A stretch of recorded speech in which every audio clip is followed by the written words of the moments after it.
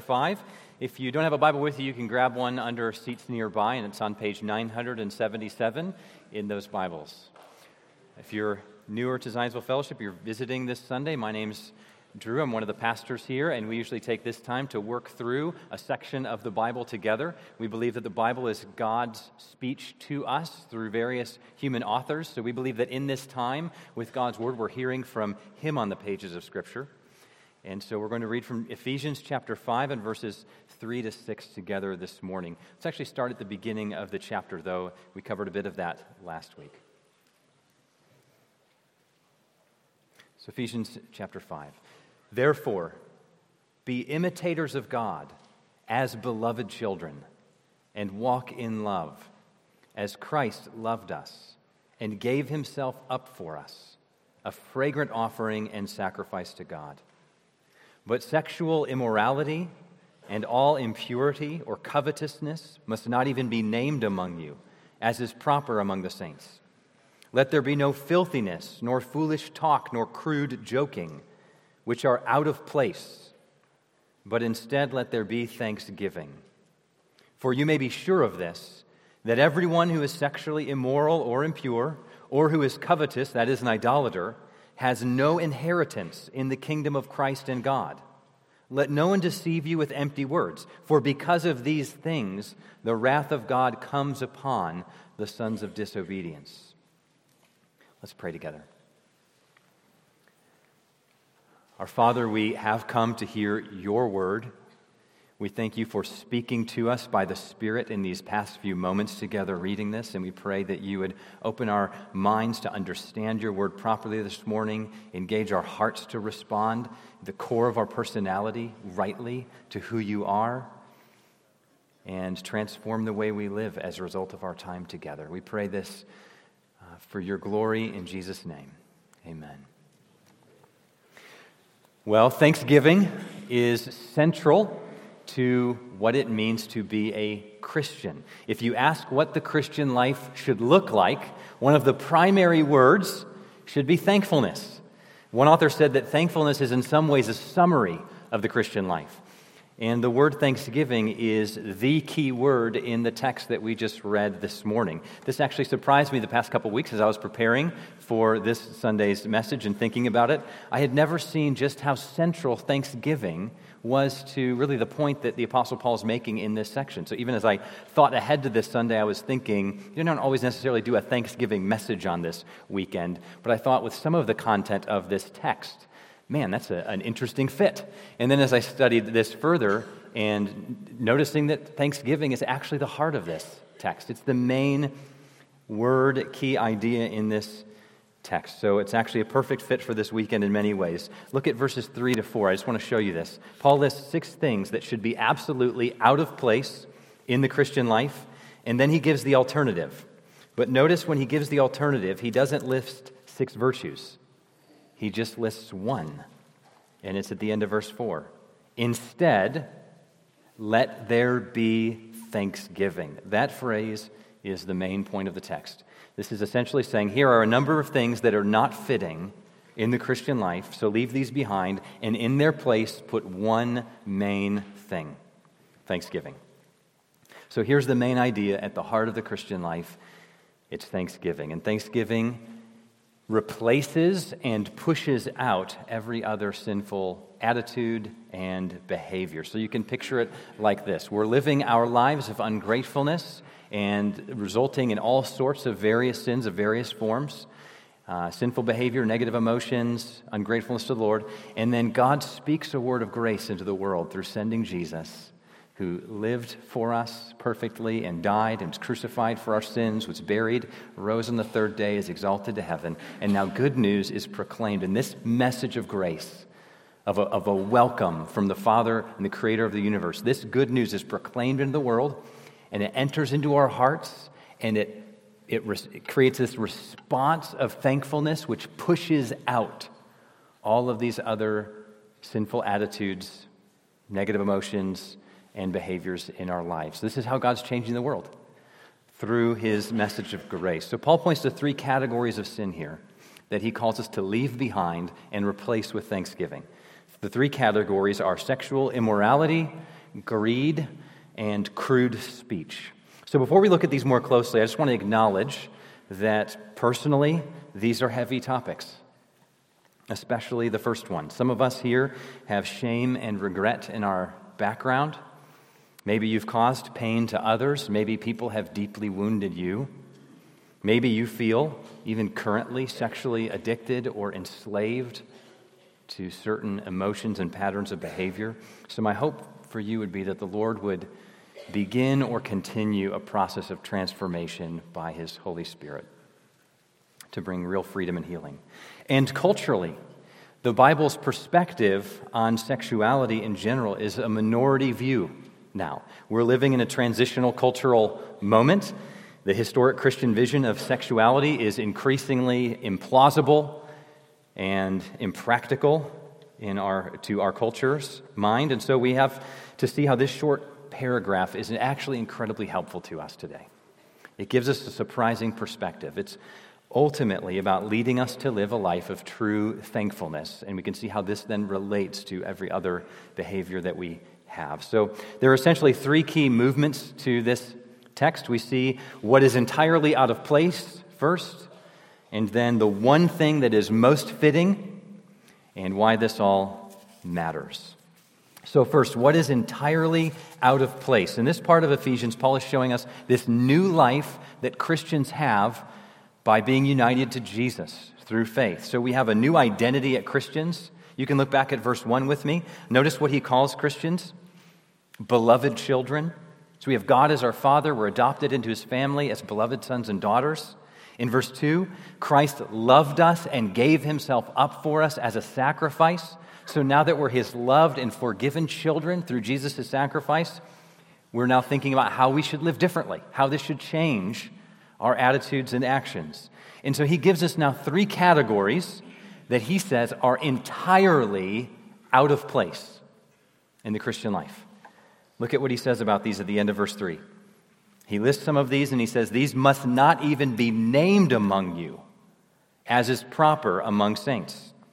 At the end of verse 4, he names a few more and says, which are out of place. So Paul is giving some absolutes here. He's saying these are things that should not have any place at all whatsoever among Christians. These are entirely out of step with following Jesus. And these three categories really cover an incredible amount of our lives. The three categories have to do with sex, money, and speech. He's addressing sexual immorality and greed and certain kinds of speech here. So let's consider each of these. First, sexual immorality starts the list in verse 3. This is one of the most important topics for modern Christians to think about. Not because we've chosen to think about this, but because in our cultural moment we have to. What do we think about sexuality here? In past centuries, the historic Christian view was largely embraced by Western culture. It was the norm, and because it was the norm, Christians didn't really have to do much thinking about it. We weren't forced to in that sense about why this makes sense, why this is good for human flourishing, why God did make the world this way. So no one was really calling it into question, so Christians by and large didn't give much thought to this. But we're in a new era, and many people now are thinking that the historic Christian vision is intellectually incredible and morally suspect. So one good thing that has come about as a result of this, though, is that as Christians, we now are called to think. And we have to think. We have to think well about what it means to be a Christian embodied as sexual creatures. What does it mean to have gender from the Lord? So this forces us to think about why the Christian vision of sexuality and marriage is actually good for human flourishing. So we need to think this through. Now, the Greek word Paul uses here for sexual immorality is an important one for Christians to know, I think, which is the word porneia. It's an important word for us to understand. Very often when you read those two words, sexual immorality, in the New Testament, it's translating this word porneia. And this word is a general term. It typically refers to any form of sexual immorality or activity that's out of step with God's positive vision for sexual activity. So this word porneia usually refers to any form of sexual activity that's out of step with God's positive vision for sexual activity. So in order to understand then what porneia refers to, we have to know what God's positive vision is, because anything that is sexually immoral or noted by this word porneia is a deviation from that. So what's the positive vision? Well, the positive vision can be summarized in a number of ways, but here are two words that can summarize it: consensual and covenantal. It's the marriage covenant. God created sexual expression as a good gift, and the context for that gift is the marriage covenant between one man and one woman. Marriage is the holistic union between a man and a woman. And this positive vision is set out right on the first pages of the Bible. Genesis 1-2, at the beginning of the Bible story with Adam and Eve in Eden. God creates them, He makes them naked and not ashamed. I was reading that with my boys just last night. We're just reading through the Bible together, and we read that, and they were surprised. Right? And by the way, I think we should be talking about these things at the earliest possible age, especially in our culture. If we're not, as parents, discipling our children to think well about sexuality and gender, the culture certainly is, from ages 3 upward. So what a striking picture, though. You open the Bible, chapter 2, the Lord makes Adam and Eve, brings them together in a marriage covenant. By the way, the first command in the Bible is be fruitful and multiply. It's a positive vision. This is before sin entered the world, this beautiful paradise, and the first command is go enjoy sex. Because, and if that's surprising, it just shows how much we've been influenced to think that perhaps the Christian vision of sexuality is somehow negative at its core. It's not. The Lord made this up. And here's Adam and Eve in the garden, able to offer an act of worship to the Lord, naked and not ashamed. And then Paul even quotes from Genesis 2:24 later in this chapter. You can just look ahead in Ephesians chapter 5, verse 31. Marriage is established and says, therefore, this is a quotation from Genesis 2, a man shall leave his father and mother and hold fast to his wife, and the two shall become one flesh. So there's this holistic union between a man and a woman. You really can't understand the Christian sexual ethic outside of this understanding of marriage. You can't understand what is sexually immoral without understanding what is sexually good and true and beautiful. So picture it like this. There's a circle around one man and one woman in a marriage covenant. Inside that circle, this man and a woman are covenanted together. They come together in a holistic union. They're joined together emotionally and spiritually and economically and socially. Inside this circle, God created this incredible gift of sexual expression.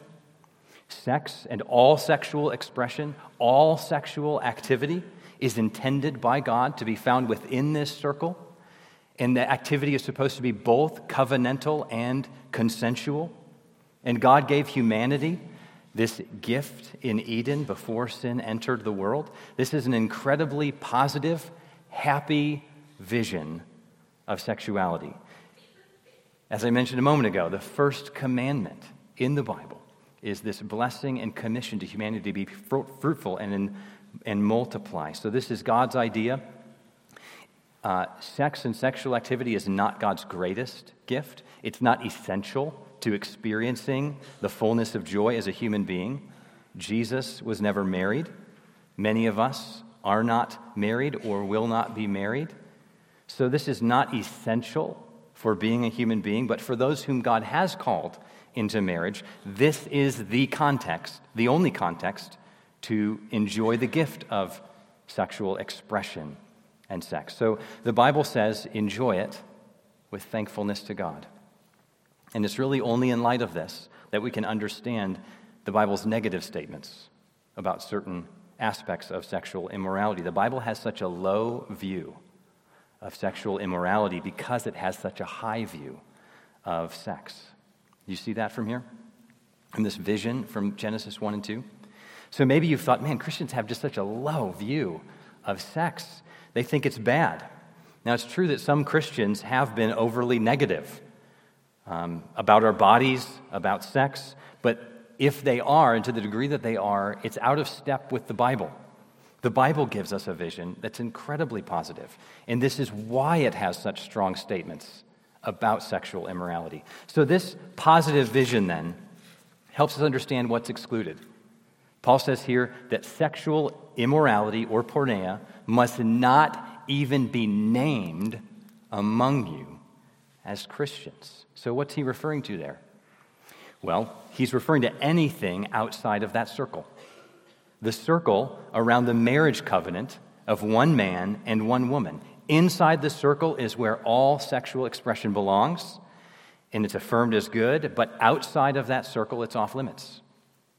The word porneia is like a catch-all to refer to sex and sexual activity outside of that context. So, for example, this would have included adultery. So if a husband or a wife steps outside of the circle for sexual activity outside of that marriage covenant with someone else. It includes any sexual activity before marriage, and there aren't exceptions for dating and engagement. It's the marriage covenant that's the circle. This would also include same-sex sexual activity, because the Bible defines marriage as being between one man and one woman. It would include any sexual activity outside of that circle of marriage, so it would include any sexually charged touching or kissing or speaking. This includes anything done personally or privately with oneself. Any form of pornography is out of the question. So this is comprehensive. And I want to say again that the Bible is against sexual immorality because it is for this positive vision of sexual flourishing. And maybe another thing that might be helpful for me to say now is that I'm not making these things up. This isn't my opinion. I'm saying what the historic Christian vision for sexuality has been throughout the centuries, and these Christians throughout the centuries have gotten this from the Bible. So this isn't a new view. The reason this sounds so crazy and radical today is because we are in an incredibly unique cultural moment of experimentation. How did we get here? How did we get to a place where this vision of sexuality seems just so incredible and so implausible to us today? Well, it's incredibly complex, and I'd encourage you to just be thinking about that if you haven't already begun to. Just thinking, how did we get here historically and in our culture to where this sounds so out of place, and it used to sound in place? What happened? So it's complex. There's a number of factors. Here's just a few. One thing that we've done in recent decades in our country, for example, is we've separated sex sharply from procreation. We've also delayed marriage. So the delay of marriage means that the enjoyment of the gift of sex can't be enjoyed until later, which then feels like a terrible idea to many people. Again, it's complex, though, because the delay of marriage is also partly a response to the failure of marriages in previous generations and repeated divorces without biblical grounds, which often was due to sexual infidelity anyways. So this is complex and rooted, and there's reactions going on in each generation. Another reason is we as a nation have become, and as a culture, have become more private and individualistic, right? Our bedrooms, our bodies are our business. We don't think other people have a right to tell us what to do or that we could speak into what anyone else does with those things. We kind of have our own private, individualistic view. Another factor that's come into this shift is that many Christians or professing Christians have been harsh and hypocritical. They've been unwelcoming to sexual sinners, though we are all sexual sinners. And they have been hypocritical in holding up standards, not that they just can't keep. That's not hypocrisy. Hypocrisy is holding up a standards you don't even intend to keep, and doing things privately and secretly. So here's what might be surprising. Our culture is actually becoming a lot more like the first century culture that first heard this from the Apostle Paul in this book of Ephesians. Paul is writing this letter to Christians who were in a culture who would have thought that the Christian vision of sexuality was crazy. They did think it was crazy. The city of Ephesus was saturated with what the Bible would call sexual immorality. The people in Ephesus would have looked at the Christians like they were nuts. In fact, this is one of the most striking ways that Christians stood out in their culture in those early centuries. They were known for keeping sexual activity in the context of marriage. That would have been viewed as incredible to the people in that culture. And it was more radical, I think, in their culture than it is in ours, at least right now. So for Christians, it's going to be more and more important that we think well about what it means to be a Christian. When a culture agrees with what Christians believe, it can lead us to not really think about the rationale for what we believe. When the culture shifts, then it gives us this fresh opportunity. But if we don't do the hard work of getting clear, and we don't do the hard work of thinking about this well, and talking together about this well, and discipling children to think well about this, then what's going to happen to us is what Paul said in chapter 4. We're going to be blown about and tossed by all sorts of winds and waves of different teaching. So just as important as thinking well about this is actually living according to this. So the main concern of this text is that there be not even a hint of sexual immorality or porneia among Christians and churches, which means that if you're a Christian, you're responsible for other believers. To be a member of a local church is to be accountable to and accountable for other members of that local church. So we need to gently, kindly, patiently, but clearly help one another in this area.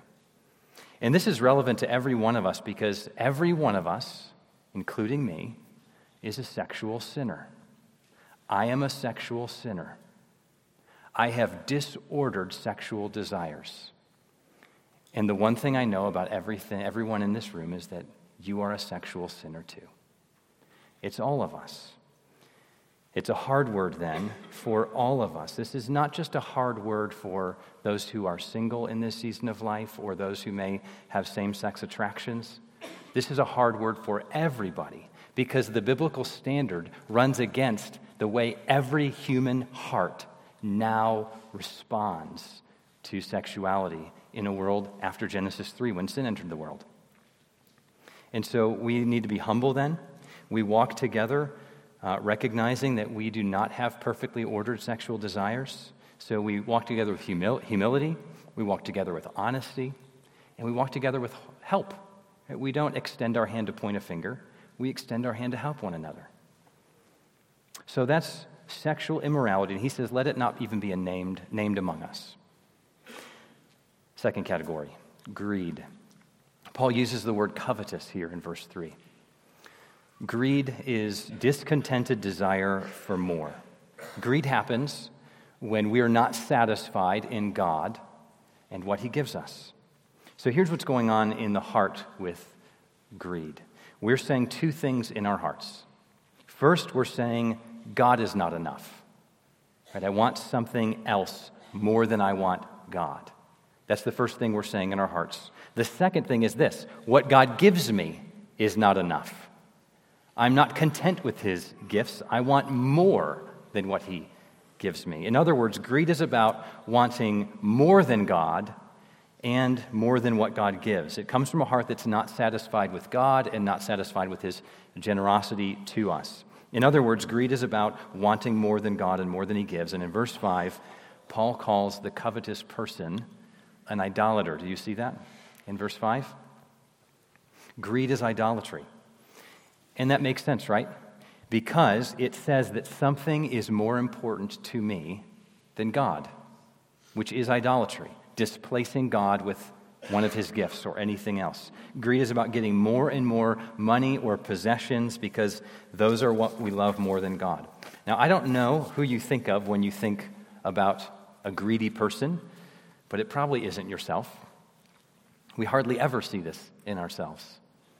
This is why it's the only sin, as far as I can tell, that Jesus says we need to be on guard against.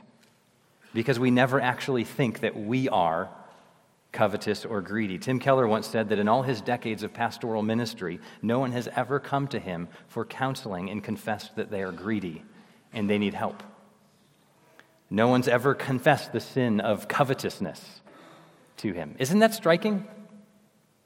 That should just make us think, what's going on with us? Do we not confess this and acknowledge it because we don't have an issue with this, or because there's something particularly blinding about this sin? It's probably more prevalent than you or I think. One author said that covetousness is the great unconfessed sin of the Western middle classes.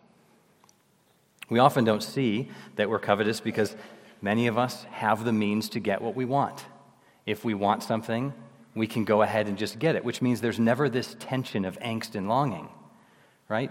Because if there was and we couldn't get what we want, then we're frustrated and we're deeply upset that we can't get what we want. But at least when it comes to money or possessions, those who have means have the desire, fulfill the desire.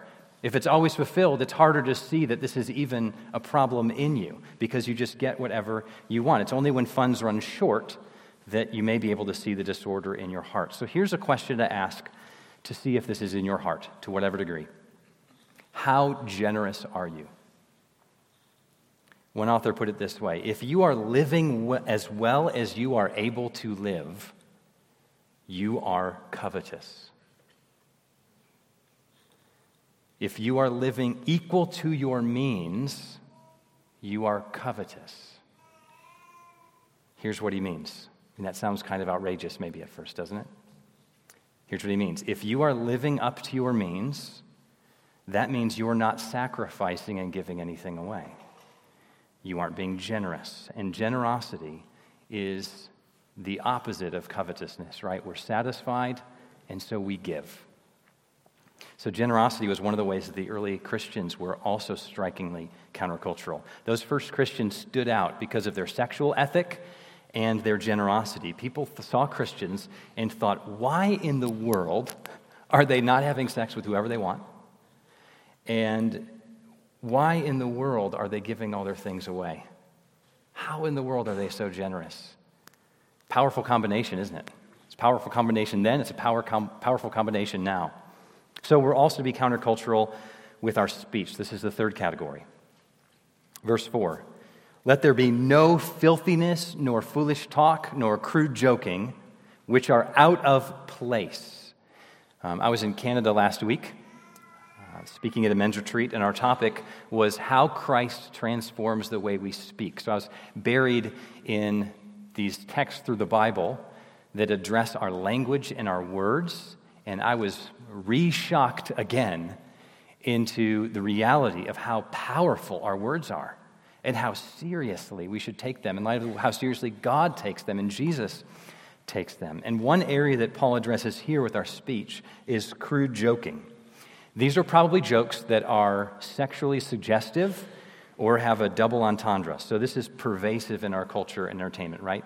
I mean, name a comedy, a comedic movie or show that does not have some kind of crude joking defined like that. It's going to be hard to do, isn't it? And Paul is saying to Christians and churches, this is completely out of place, and you need to help one another. Jesus is not laughing at sexually suggestive jokes, even if they're incredibly witty, right? We can't say, but it was funny, right? Yeah, that was a bit crude, but it was funny. In fact, reverse those. You say, yes, that was funny, maybe in a sense, but it was crude. And Jesus isn't laughing at it. Completely out of place because those kinds of jokes objectify people and demean the sacred gift of sexual integrity. So those are the three categories. Obviously more to say. Sexual immorality, greed, impure speech. And for all of these, do you see the standard here? These are not even to be named among us. They're completely out of place, he says. The key phrase is at the end of verse 3. As is proper among the saints, right? Saints meaning just term for all Christians. So here's a paraphrase of that. These things, all the things we've talked about so far, these things are not fitting for people who are saints. That is, people who have been forgiven and made alive through Jesus. We have a new identity. We are new creatures. We have new hearts. We have new values. God is making us into a new humanity. God is restoring us to live how we were always meant to live. And so, in light of that, in light of this grace of God cleaning up our mess by forgiving us for all of our failures and then renewing us by the power of the Spirit, in light of this, these kinds of things aren't fitting. They don't make any sense to be accepted and normative and celebrated, or casually and flippantly embraced. So, in other words, it's not just that we have to get rid of these things. Do you see the logic here is that we get to? It's not just that we must change, it's that we can change. We have a new power and a new freedom and a new joyful identity here because God's restoring us to true life. There's one thing that's central to our life together. If these things are completely out of place, what's the one thing that enters in and pushes these out? It's thanksgiving. And that's really striking because Paul lists these three overarching categories of what we need to avoid as Christians. But isn't it striking that he doesn't then give three alternate categories that might more naturally correspond with those? Right? He doesn't say, instead of these three, let there be sexual integrity and generosity and pure speech.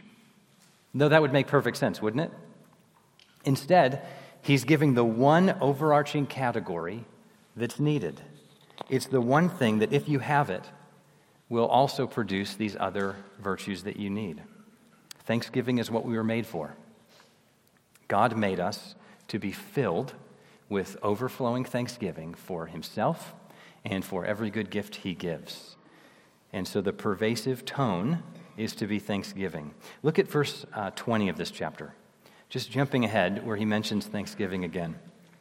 Listen to how he puts it here. Giving thanks always and for everything to God the Father in the name of our Lord Jesus Christ. So this is comprehensive. Giving thanks for everything, all the time, through Jesus. So here's why it's so fitting that this is the virtue that's mentioned, to fill everything we do in every moment of our day in place of these other categories. This is fitting because ungratefulness is at the heart of the human problem. In Romans 1, you don't need to turn there, but Paul gives this incredibly sad summary of the human condition in light of sin's entrance into the world. And he lists all sorts of problems that we have, including the ones that we've already looked at today. But here's the root in the beginning of it all. He says that God has revealed himself in creation, and then he says this in Romans 1:21. Although they knew God, they did not honor him as God or give thanks to him, but they became futile in their thinking, and their foolish hearts were darkened. So the deep problem in humanity is that God has made himself clear as a generous giver, and we refuse to acknowledge him and give thanks to him. And then our minds begin to get darkened, and as Paul says there, he gives us over to all sorts of desires of our hearts. So we refuse to want him. We refuse to be content with his gifts. That's at the root of what's wrong with us. And this explains then why thanksgiving is the opposite of greed or covetousness, right? Which Paul says is idolatry. Because thanksgiving toward God flows from a heart that has deep contentment with God. If God is satisfying to us, if we're content with him and his gifts, then that is the opposite of idolatry or covetousness. So thanksgiving is tied to contentment then. So when we're discontent, we're tempted to then covet. It leads to covetousness. It leads to greed to get more. It leads to getting mad at God because he's not giving us the life circumstance that we have probably wrongly expected him to give us. We're mad at him for not giving us more of what we want. So in other words, covetousness puts God's gifts at the center of our lives, and then our emotional state orbits around those, whereas thanksgiving puts God at the center, and our emotional life orbits around him. Covetousness says, I need more. Thanksgiving says, I have enough. Covetousness says, I don't want God. Thanksgiving says, God is what I most want. Covetousness says, I need God and I need people to give me more. Otherwise, I'm not going to be happy. Thanksgiving says, I praise God and I give things to other people because I'm already content, because I have God and whatever he chooses to give me. So that's why thanksgiving then is at the heart of the Christian life. So finally, why does this all matter? The tone of this text is serious. Verses 5 and 6 give us two warnings. Read them with me. For you may be sure of this, that everyone who is sexually immoral or impure or who is covetous, and that is an idolater, has no inheritance in the kingdom of Christ and God. Let no one deceive you with empty words, for because of these things, the wrath of God comes upon the sons of disobedience. So Paul is saying here that everyone whose lives are marked by sexual immorality and greed will not be saved in the end. They will experience God's wrath rather than his blessing. And he's saying this because apparently some people may be trying to deceive the Christians in Ephesus. He mentions that in verse 6. Right? A lot of people then and a lot of people now have a theology of deception. Here are a few ways that people try to deceive today, on purpose or not, with unbiblical theology, and this leads to a muting of Paul's warning here. So two ways that this happens today. First, many Christians are deceived into approving or affirming sexual immorality or greed. Here's how. With sexual immorality, many are trying to reinterpret the Bible to say that it doesn't actually teach that the historic Christian sexual ethic is actually there. Or some say that it does teach that, but that we need to move beyond this, that the Bible is pointing us actually forward to a new era even beyond the New Testament where we can still develop our sexual ethic, and it may even contradict things that God said were immoral before. And they're writing books, they're writing articles, and deceiving people.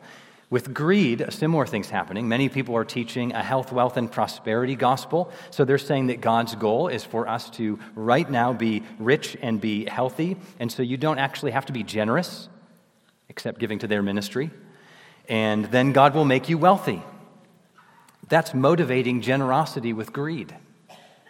If you give, you'll get. So there's a deceptive teaching that mutes these warnings by saying the Bible actually says this stuff's okay. Whatever you might have thought about some historic Christian sexual ethic, not actually there. Or, I think the more honest of these people are saying it is there, but let's not embrace it. So here's another way that deceptive teaching can lead us astray and cause us to mute this warning. Some people may say that Christians don't actually have to live transformed lives. The gospel then of this teaching is that of cheap grace. They'd say that since you are saved by grace alone, through faith alone, in Christ alone, which is true, and since you're not saved based upon your works, then good works are therefore optional for Christians to pursue. They aren't really important. You can live however you want and still consider yourself a Christian. Don't worry about it.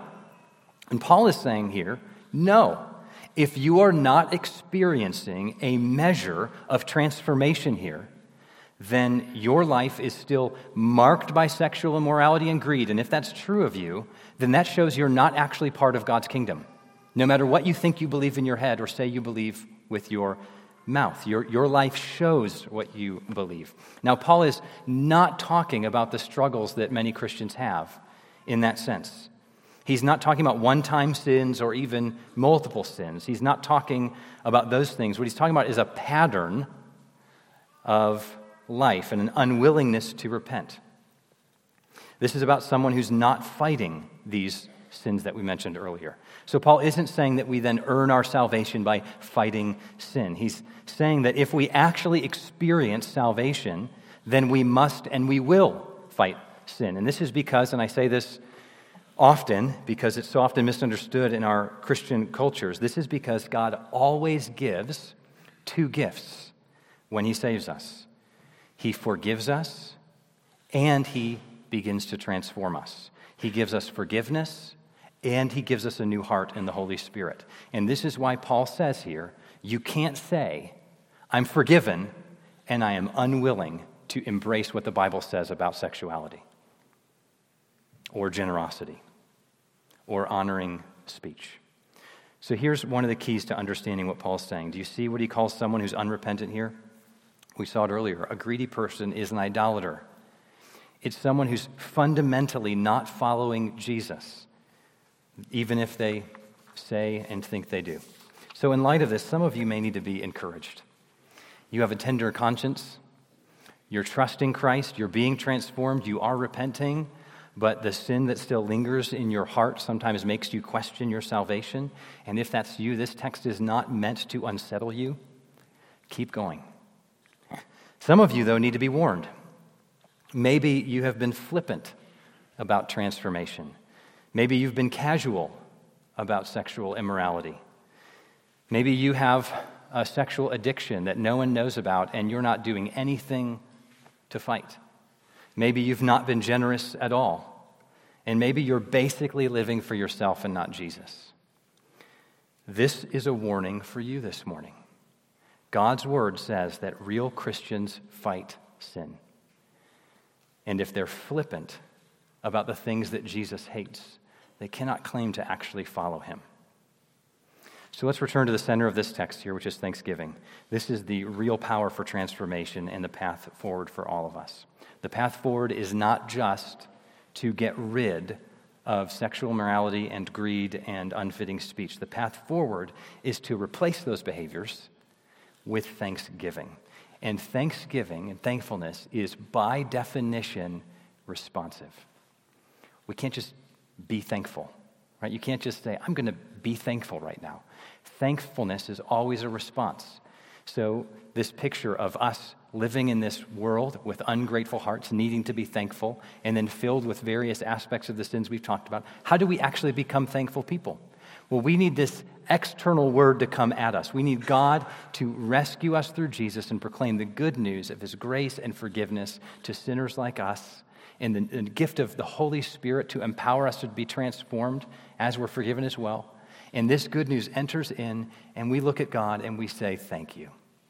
Thank you for rescuing me. Thank you for rescuing me in my mess when I've been so ungrateful to you for so many things, so often. Thank you for loving me from your heart, from eternity past. Thank you for adopting me into your family and promising me this incredible future and a new creation with you and your people forever. And thank you that right now you haven't left me alone with my addictions, but you are helping me. Thank you that you've brought me into a church family where I have brothers and sisters who will help me, and that I get the privilege of helping to know you and trust you and be satisfied with you as well. We thank God for all of these things because he's just showering us with them. And so we receive it, and we say thank you, and we find that it pushes these things out. So let's thank God for our sexuality. It's his idea. It's his gift. He's not embarrassed by it. Let's thank God for everything that we have that can be received to cultivate thankfulness. Let's thank God together. Let's thank God as families and as friends and in small groups. We do this just about every night as our family. Just what are you thankful for? How has God been kind to us today? And let's thank him for it. Do that as small groups as well. Let's help each other thank God. And this means that if we have a friend or a fellow member of our church who is in sexual immorality, and is flippant about it or is ungenerous or has crude language, we can lead them to turn from that by showing them what God's word clearly says and by showing them God's grace and his power to help them change and to show them that thankfulness is the path forward. And so if Thanksgiving is going to continue to be growing as the center of our lives and our church, then that means Jesus has to be the center, because he, being center, pushes out all of these other aspects of life and replaces them with thankfulness. So, let's thank him together. Let's pray.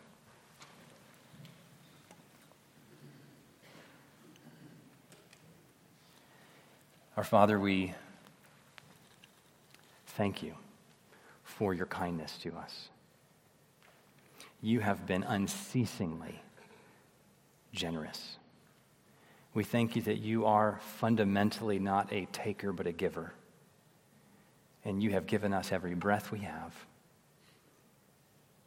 You've given us grace every moment of our lives. And you've sent Jesus to rescue us from our ungratefulness and its consequences. And so we pray that you would continue to stir our affections for you, help us to be grateful to you, and live in this joy and enjoyment of you and your kindness through Jesus by your Spirit's power.